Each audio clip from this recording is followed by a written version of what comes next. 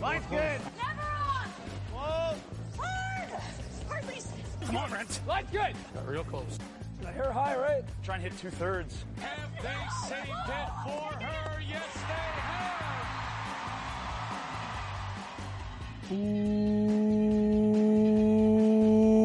Welcome to Game of Stones, everybody. I am Sean Graham Scott.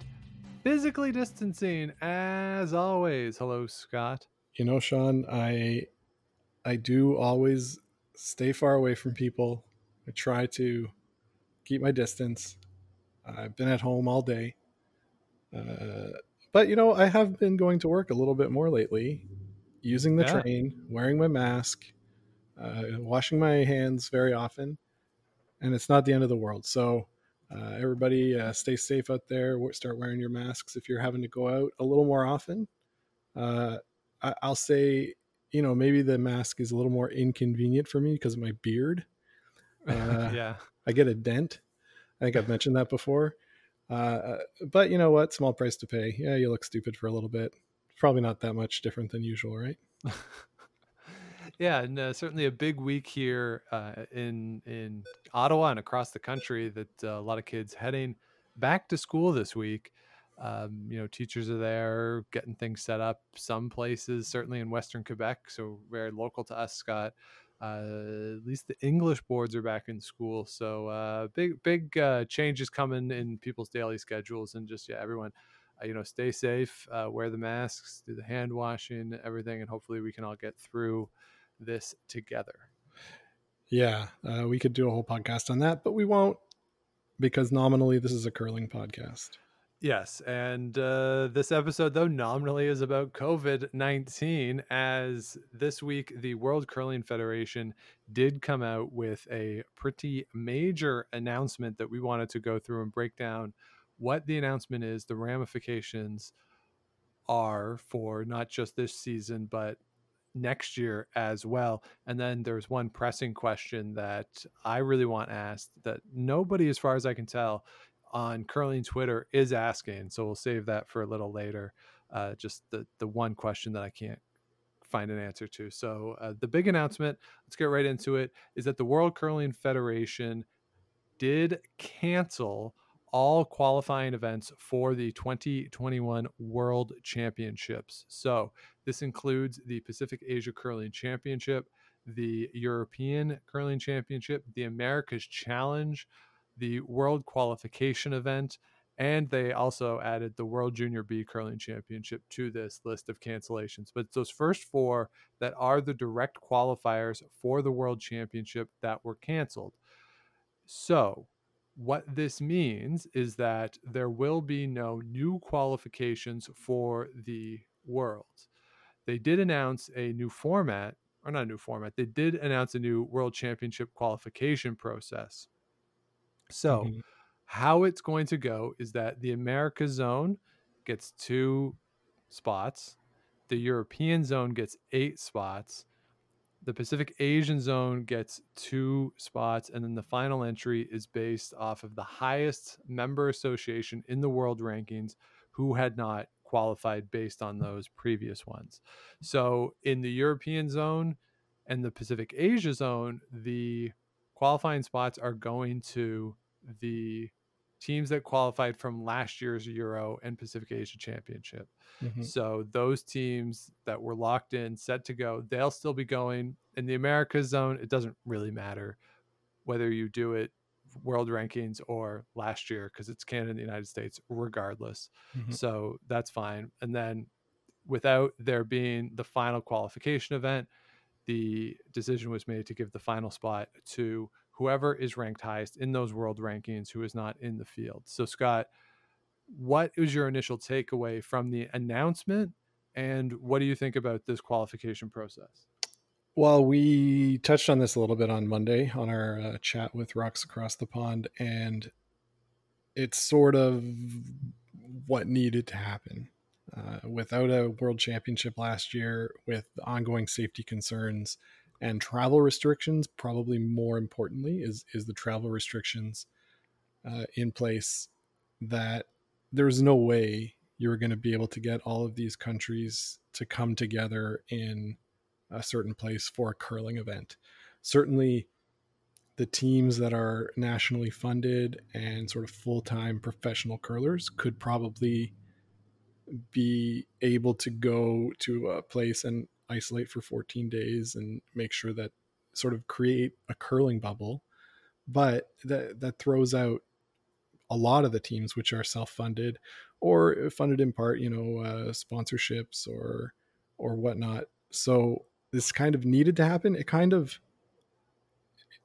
I'll say it's not unfair unless you're the Italian women's team who had earned a place through the qualifying event last year and now will not, as Korea will take that place because they're higher in the rankings. So if you're the Italian women's team, you think, man, this really isn't fair. If you're the rest of the world, it's kind of like pressing reset and redoing the 2020 World Championships. Yeah, so let's talk about the Italian thing. This is the one that I can't figure out the answer to. I think this is I mean, it's hard to say that it's a scandal, but this doesn't make any sense to me as to why the Italian women get bumped, and they're not getting bumped for Korea based on the 2020 field. Korea was in the 2020 field.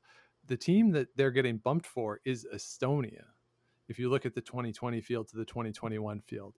So the decision of going with rankings puts in Estonia ahead of the Italians. And if I'm the Italian Curling Federation, I'm kind of furious, because the offshoot of this is now that the World Championship is an Olympic qualifier. Like, it's all well and good. We'll have a world champion. Hooray for that. But the primary purpose of the event and the reason the World Curling Federation is going to want to hold it is for the Olympic qualification. So Italy now gets one fewer opportunity for their women to qualify. They would have had the chance at the 2021 World Championship if you just reset the field and move forward. But now they're only going to have the one chance at that last chance qualifier that presumably would be held in the fall of 2021. This strikes me as just incredibly unfair to this member association and to the players themselves who went out and qualified for this event. And due to circumstances beyond their control, they didn't get a chance to participate in 2020, obviously, where any points earned would have gone to that Olympic qualification. It just strikes me as so unfair.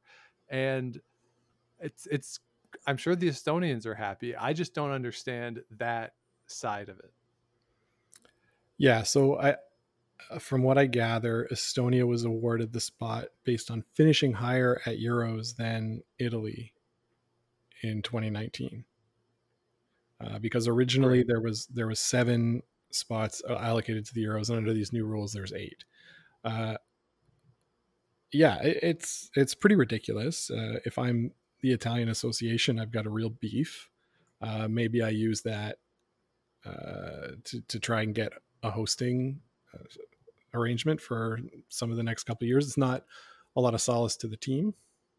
No, but my guess is there's got to be some sort of quid pro quo in here for that, because otherwise, then yeah, it's just blatantly unfair. And it's not like Estonia is going to win the World Championship, all due respect, right? So it's unlikely.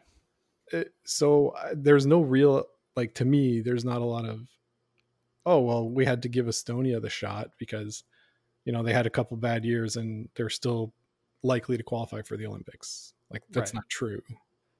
Yeah. So, I mean, let's get the hashtag free Veronica Zappone trending on Twitter and, let the women play. Even if you wanted to do something like have Italy and Estonia play off in February or something. Sure, you could do like that. You could that would be more fair. You know what? You could just add another team to the World Championships. It's already don't do it's that. already There's 13. too many. Oh, I know it's already too many, but add another team, split them into pools, have a championship pool, and play a full consolation pool to iron out the finishing standings for points and be done with it. Yeah, you could do something like that. So it just, yeah, it strikes me as very unfair. You don't have anything like that on the men's side. The field is unchanged based off of the new qualification process for 2021. The final position based on the world rankings goes to Russia in this case, but the 13 teams that have qualified under this format are the same that would have been participating over in Scotland earlier this year. So no harm done there. Certainly the makeup of a couple of the teams representing these countries might be different. Canada has yet to announce what their plans are for representing the country moving forward this season. It'll be interesting to see, given that it is Brad Gushue who does seem to have a lot of sway with Curling Canada, you do wonder if they might put something in place for this season to account for the fact that that team didn't have an opportunity to play in a world championship, to give them some sort of an advantage, maybe not at the Brier, but maybe to say whoever wins they'll go play the Brier, and then say whoever wins the Brier, we're going to do like a best 2 out of 3 to figure out who goes to the world championship or something. Who knows what they'll end up deciding to do for that. Or maybe Brad Gushue will just say, no, like we missed it and that's fine. Yeah, Sean, my guess, and I don't know if you want to get into this yet, but I can't see the Brier and Scotties running this year, given the state of the world. And the easy thing to do, Curling Canada's perspective, is to just, Anderson and Gushue, you're the champions again, run it back. It's a similar position travel wise, even within Canada, right? You've got teams like Team PEI, for example, or New Brunswick. They're not professional curlers. They don't have the ability to take 4 weeks off of work to go and isolate, maybe curl for like 4 days and then isolate on the backside. It just is impossible. And until the rules around traveling are loosened due to either having an effective treatment or an effective vaccine, that there's no way to run a national championship. No, I think the other factor involved in that is the expense of running an event in this climate, in this situation. If you want to create a pseudo bubble of sorts in Thunder Bay for the Scotties, and where was the Brier supposed to be? I can't remember. Kelowna. But in Kelowna for the Brier, if you want, you could set up bubbles similar to what we've seen in the NHL. The issue there is the expense involved to have everybody there for an extra amount of time, a longer time. The testing that would go into that, you wouldn't need as many volunteers. You would need some volunteers. Those people be willing to go into a bubble who are volunteering. And then the thing that I think maybe more so than anything else is the Brier and the Scotties make money for Curling Canada. They are profitable enterprises for them.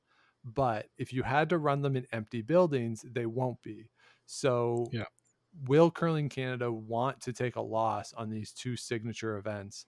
I don't know, especially given that they would have cover from the World Curling Federation, who has canceled all these other events around the world. Certain national organizations or national federations have also canceled their championships.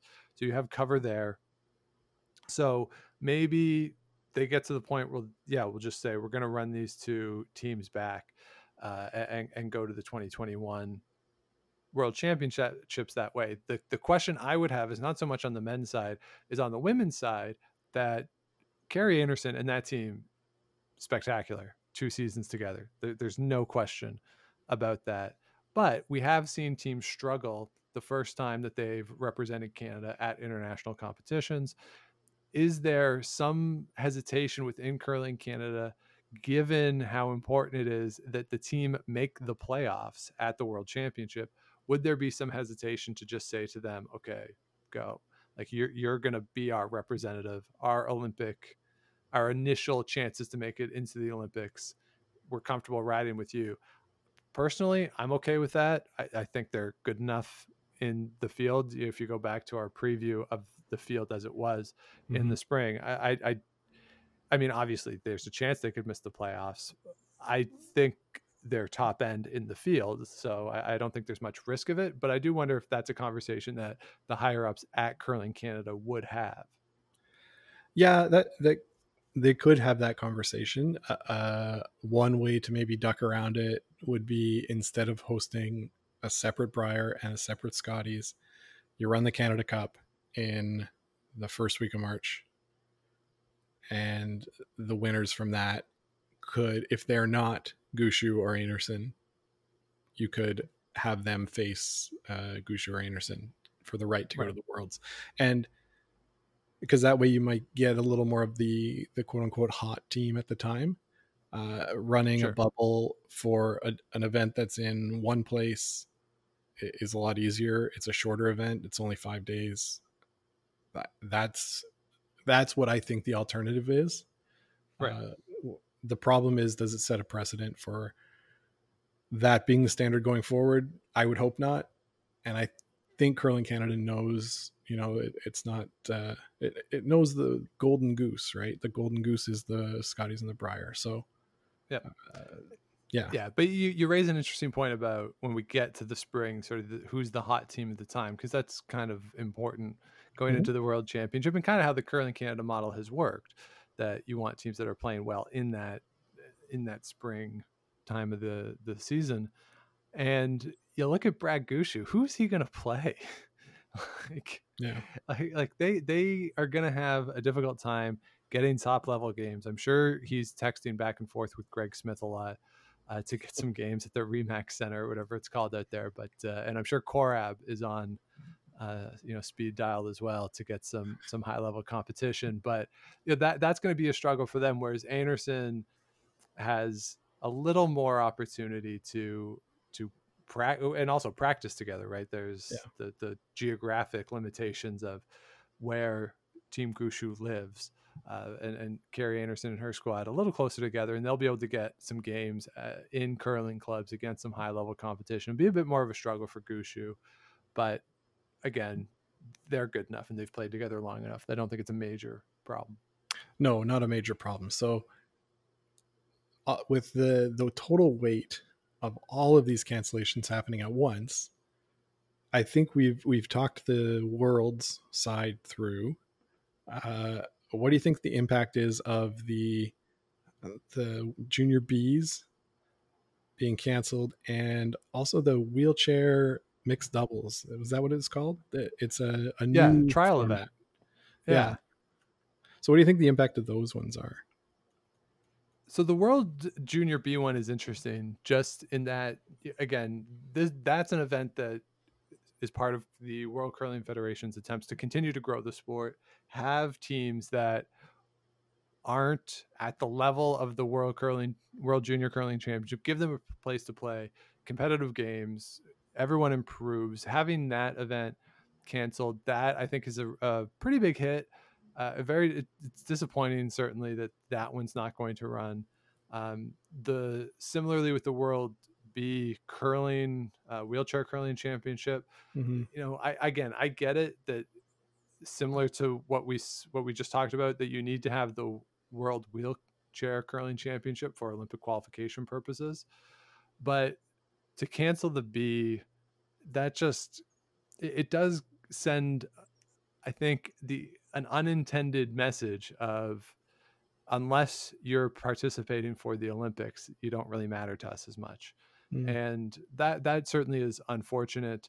I would love to see the wheelchair mixed doubles as well. I love that they're implementing that as a trial event. I'm sure that is part of a World Curling Federation push to have that as a second curling discipline in the Paralympics moving forward. So that obviously then, if they can't run it this year, that's going to be off the table for 2020. It would have already been off the table for 2022, but having it delayed by another year, that even makes 2026 potentially more challenging. So that's a bit of a bummer on that side. So hopefully they can run it. Hopefully it goes well, and you get a second curling discipline in the Paralympics. Yeah, it'd be great to see more curling in the Paralympics. The Junior B, I'm really torn on junior curling for right now because it's an age limit thing, right? And you've got athletes who have maybe been working for 4, 5, 6, 7 years, I don't know, maybe more, trying to get to either their national junior championship or to the world junior championship, and they're running out of time. Yeah. Right. I find that it's really disheartening when, like, sorry, now you're not a junior anymore. Like, we're not funding anything. Go play men's on your own. Like, what? Right. So I hope that the rules could be amended to extend junior age just for the next year, maybe to allow these athletes the chance to go to a world championship that they weren't afforded through no fault of their own. Yeah, and it's something we talked about with the mixed world championships as well, that for some of these players, this would be their only chance to represent their country at a major international event. So especially when you're looking at a junior B event, some of those people aren't going to continue to play competitively once they age out. They'll probably still play. Hopefully they would still play. But, as people go to school, start careers, have families, do those grown-up things, curling competitively for some of these people will fall off the list of priorities. And it's cool to have that opportunity to represent your country in this type of event. So that is a bummer. At the same time, in terms of extending the age limits, it's hard to do that temporarily, because then the people who are coming in behind, the people who are 17 or 18 right now, they could suffer from those people not aging out. And then by the time they age out, we're saying, well, we're going back to it's sort of this perpetual hamster wheel of that. So it's a tough situation. It's one of those ones that I'm glad I don't have to make that decision. It's just unfortunate for everybody involved. Yeah, no doubt. Yeah. So the other thing I just wanted to say too, in terms of all of the wheelchair world championship, the world junior curling championship, and the men's and women's world curling championships, obviously out of those ones, the world junior championship isn't as important to the World Curling Federation as the men's and women's and the wheelchair, because those are directly linked to the Olympic qualification. But Scott, if we get to the point where we can't have any national championships, whether it's in Canada or elsewhere, and we can't have even regional events once we get into the spring, like if we get to the point where provincial championships can't happen, a Brier and a Scotties can't happen, there's no way a world championship's going to happen. So, all the things that could prevent a Brier and a Scotties and from happening, that cuts off the world championship as well. So this may be a little too far looking ahead. Sean, I might disagree with that, but go ahead and say what you're going to say. So I think we should start to think about the possibility of the 2021 World Curling Championship being a fall event leading into the Olympics, like an October-ish type event. And then the Olympic qualifier then happens in mid to late November. I think that is something that is going to be on the table. But why don't you think that, like, if we can't have a Brier, like if people can't go from Newfoundland to British Columbia, why would people be able to go from the other side of the world to Ottawa? So the issue is not with the getting there. The issue is with the isolation time, the creation of a bubble. Anybody can really travel anywhere right now. Like I could hop on a plane tomorrow and go to the US. The border isn't closed. The land border is what's closed. So I could do that. The rules would say when I arrive, I have to isolate for whatever it is in different places, right? 7, 10, 14 days. We've seen them all. When you have the Brier and you don't know, you're a team like a Team Smith from Newfoundland or, Eddie McKenzie in PEI. Is it worth it to you to travel to a place, probably on your own dime, isolate there for 14 days, play maybe 5 days of curling, I guess at least 5 days of curling, and then turn around, go home and have to isolate again? The reason I don't think it can be done in Canada is because there's the way that the Brier and Scotties is, which is a format that we like. Not all teams are equal financially. And there's no real way to bridge the gap, in my opinion, between the teams that are able to do those kinds of things and the teams that aren't. When it comes to a world championship, almost all, if not all, of those teams are funded by their national federation. A lot of them are professional curlers now. We don't see a lot of teams that are, oh, I'm a pharmacist and I curl at night and I go to the world championships. Increasingly, it's professional. For sure, the Asian teams, likely whoever the Canadian team is, the US team too, and to be honest, most of the European teams. So when it comes to, okay, you've got to come to Ottawa, you've got to isolate for 14 days, they're able to do it because their associations will eat the cost if the result is the chance to get to the Olympics. So maybe. You don't think so? I think it's I think there would be a lot of reluctance. You would also need to have local, in the case of the men's, local, provincial, and federal government be okay with this as well. And we have seen hesitation from various levels of government to approve these sorts of things. So the Blue Jays is totally different, right? It's a bunch of teams coming in and out. They approved the bubble in Toronto and Edmonton for the hockey. Yep. I think it's definitely doable here in Ottawa. There's very few cases here. With the proper isolation and restrictions, it like really shouldn't be a problem for anybody.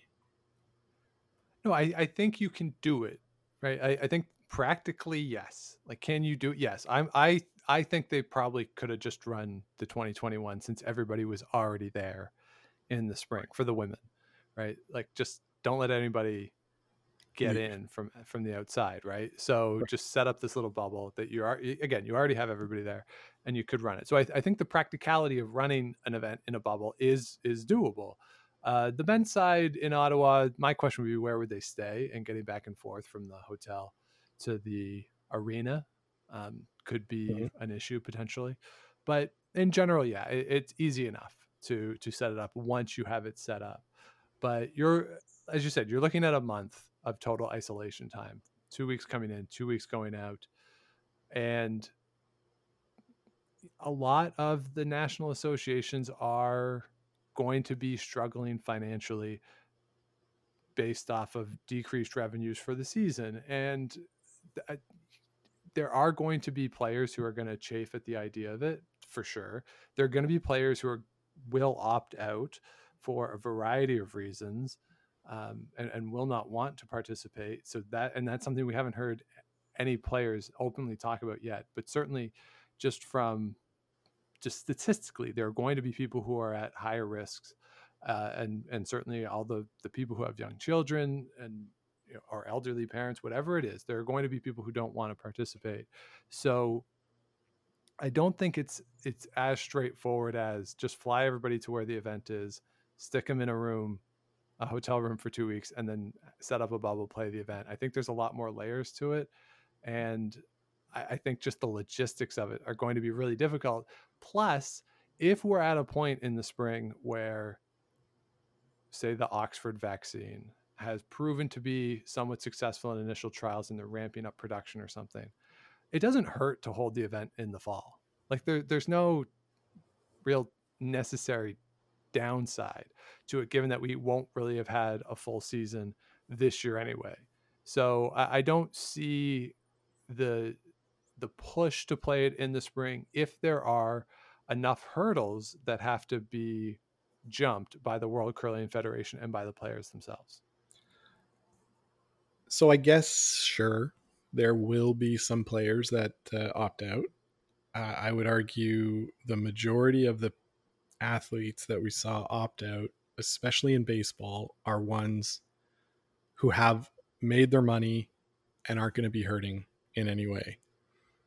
So in that sense, Anna Hasselborg just had a baby. She's won an Olympic gold medal. there's no threat to their team from Sweden, like from getting to the Olympics. So maybe they say, okay, we'll sit out the Worlds. We'll go play in the qualification event that you're going to have in November, and we'll win it, and we'll go to the Olympics. Sure, maybe that happens. But for a lot of these athletes, you know, like Carrie Anderson, it's their first chance to play in a world championship.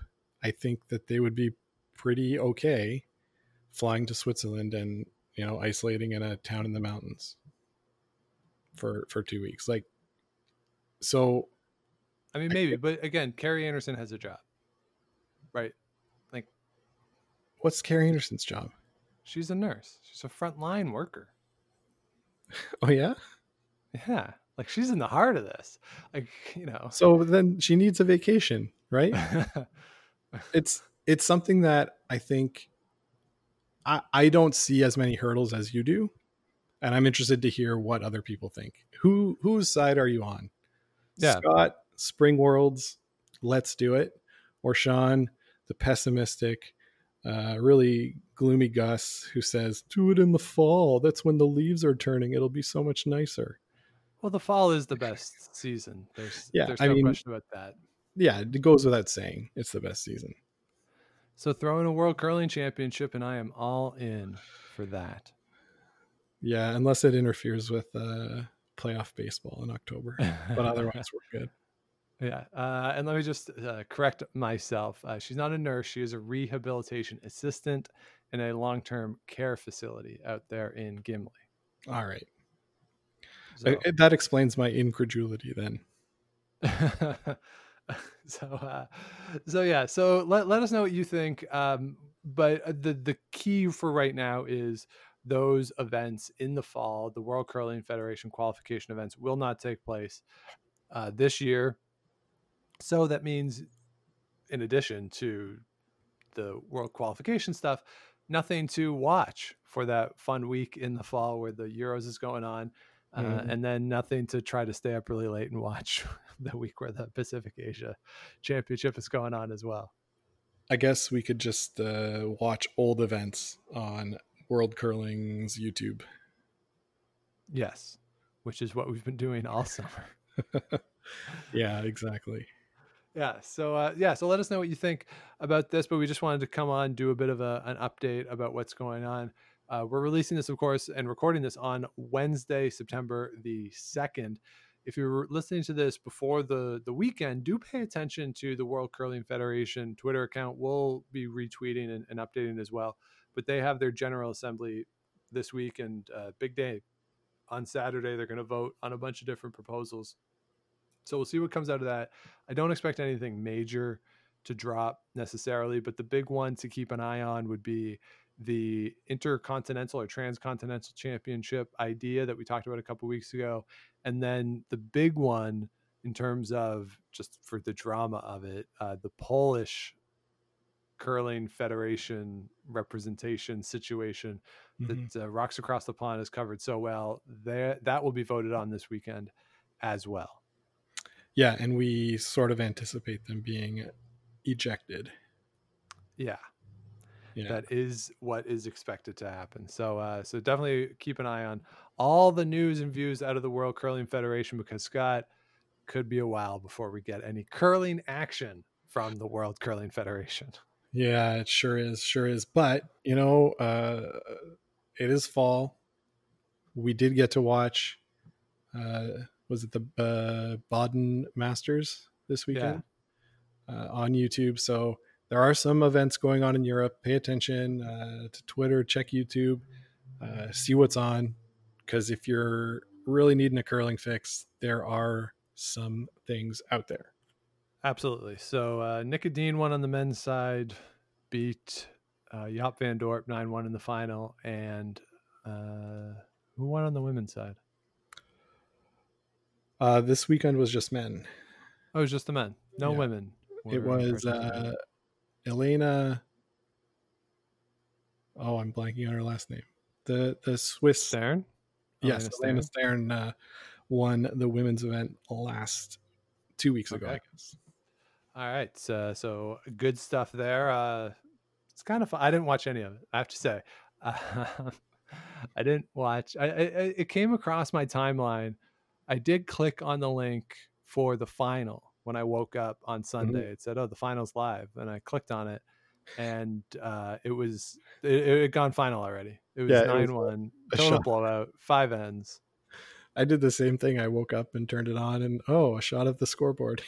Yeah, it's like, all right, and they just let it run. I assume they just booked a spot for like 2.5 hours, and just set up the camera to run that long because they figured, hey, that's how long a normal curling game is. But it was weird to just have this extended shot of the scoreboard. Yeah, it was good. No, I got the news about who won without having to do secondary research, which, Sean, is my motto: no secondary research. Yeah, that's always a win when you don't have to do the secondary stuff. Hey-o. All right, so that'll do it for this week. I do want to just do one more quick update as we head to our outro, though. The t-shirts that we have are available on our website over at GameOfStonesPod.com. Just click on the merch section. It'll take you right to the online store. Black, red, and gray t-shirts are available. All the proceeds from the shirts are going to Food Banks Canada. Scott, because it was the end of the month, went in and made another donation to Food Banks Canada. $200 more to Food Banks Canada. So thanks to everybody for supporting us in that endeavor. Hopefully you enjoyed the shirts that you've ordered, and I think they're pretty comfortable. I've pretty much transitioned to an all Game of Stones podcast t-shirt wardrobe over the past few weeks. Yeah, I wore mine, my red one yesterday. It was pretty good, and then I wore another one today. So all over the Game of Stones shirt. It's pretty comfy. Yeah, so definitely head over and check those out. And as we always say, if you don't want a shirt and want to donate to Food Banks Canada or to your local food bank, you're not going to get any argument from us. But if you want a t-shirt, head on over to GameOfStonesPod.com. And as always, not only are all the proceeds going to Food Banks Canada, we're matching it as well. So if you buy a shirt, it's like double donation. Yeah, double donation. Yeah, so there you go. So we'll keep doing that as we move forward. And of course, if you have not yet, please do subscribe to the show wherever it is you get your podcasts, iTunes or Google, all that stuff. Scott, last week for the first time ever, we charted in Japan. Yeah, we're pretty big in Japan. I don't know if everybody knows that about us, but big Japanese following. So happy to be there. And if you're in Japan and you want to write us an email, give us a show suggestion, we're all ears. Yeah, I will say we dropped off the Japanese chart this week. Well, Sean, it comes and goes. Well, it's not surprising given that the episode, or the episode we released the week we dropped off the Japanese chart, was all about the National Film Board of Canada. Yeah, that's you get hits and you get misses when it comes to your Japanese audience. Yeah, but hey, maybe if we ever do a live show, I vote for Tokyo as the first one. Yeah, I'm into it. Yeah, so please do subscribe wherever, though, you do get your shows. Give us the likes, the ratings, all that kind of stuff. Keeps the show going and helps us chart in countries that we've never charted in before. Mm-hmm. So always exciting for us there. And, of course, you can follow along with everything going on Twitter and Instagram at Game of Stones Pod. You can find Scott at Scott Lakes TV. I am at the Sean Graham. Tomorrow afternoon, as we record and release this, so Thursday, September the 3rd at 3:00 Eastern Time, I'm going to be doing a live talk with a professor from St. FX about the interconnections or the intersections of race, sports, and politics. So I'll be tweeting out all the links to those for tomorrow afternoon. We're going to drop the audio as part of this podcast, I think, next week. And it's also in collaboration with Active History and the History Slam podcast as well. So if you want to check that out live, please do tomorrow afternoon, 3:00 Eastern, 4:00 Atlantic time, 4:30 out in Newfoundland. Of course. 2 Central, 1 Mountain. Keep going. Noon Pacific. 9 a.m. if you're in Hawaii. What about Alaska, Sean? Go ahead. And if you're elsewhere in the world, 3 o'clock Eastern time, whatever that is for you, it's going to be 5 o'clock somewhere. So definitely check that out. Very much looking forward to that one. It's going to be the first in a series of discussions that I'm going to do as part of looking at the role sport plays in culture, politics, representation, a lot of the issues that we've been talking about on the show, but just broadly over the course of the summer. So that'll be the first in a series of that. So definitely check us out tomorrow afternoon over on Facebook Live. So we'll be back with everybody next week. But until then, enjoy your long weekend. Keep your brooms on the ice and don't dump that intern. Make the final.